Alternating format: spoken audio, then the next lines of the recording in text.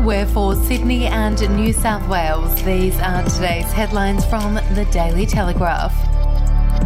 The messy divorce of disgraced former federal politician Craig Thomson and his ex-wife Zoe has taken another ugly turn, with the one-time MP spending Saturday night behind bars after being charged with harassing her.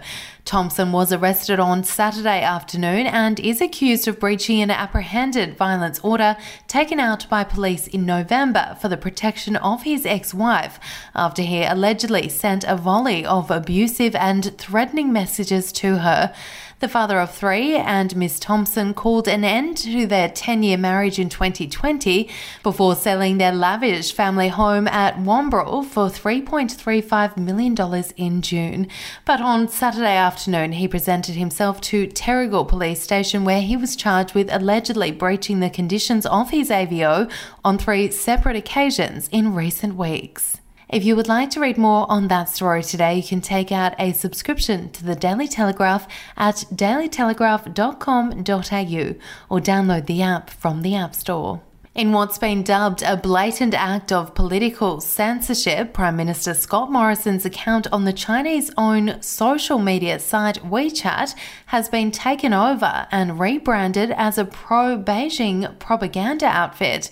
The foreign interference has prompted Joint Parliamentary Committee on Intelligence and Security Chair Senator James Paterson to call on Australian politicians to voluntarily boycott the hugely popular platform. The Daily Telegraph can reveal Mr. Morrison's 76,000 WeChat followers were notified his page had been renamed Australian Chinese New Life earlier this month, a change made without government's knowledge.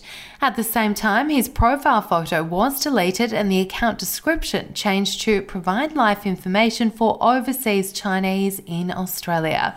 According to a translation, national security experts have warned the takeover of Mr. Morrison's account was a serious escalation of the well-documented censorship of content on WeChat, a platform owned by Chinese tech giant Tencent, but known to be heavily monitored by the Chinese Communist Party. We'll be back after this.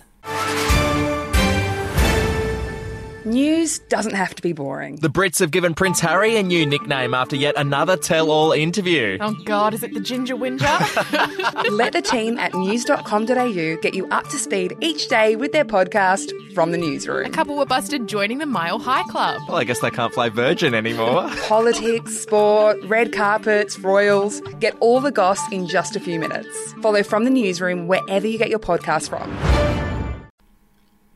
Tennis is paying the price for embracing Roger Federer, Rafael Nadal, Novak Djokovic, and nobody else, with the game's #1 entertainer, Nick Kyrgios, hoping his charge towards an Australian Open doubles title helps breathe fresh life into a dying sport. The Kyrgios-Thanasi Kokkinakis pairing has evolved into must-watch viewing after the unlikely stars stunned the #1 seeds and #15 seeds inside 3 days to charge into the quarterfinals. Lines snaked outside a capacity Kia Arena on Sunday afternoon, with all 5,000 seats gone long before the Aussie baseline bandits hit the court. And labelled unbeatable by Rod Laver this week, Ashley Barty has done right by the all-time great with another stunning performance on Rod Laver Arena. Barty survived her toughest examination of the week to reach a 4th straight Australian Open quarterfinal. Barty burned through her first 3 rounds, 60 minutes or less, but at the hour mark of a Sunday special, the world #1 was well and truly in a dogfight against rising American star Amanda Anisimova, closing out the straight sets win 6-4, 6-3 to set up a final 8 showdown with another American, Jessica Pegula. Those are your headlines from the Daily Telegraph. For updates and breaking news throughout the day, take out a subscription at dailytelegraph.com.au. We'll have another update for you tomorrow.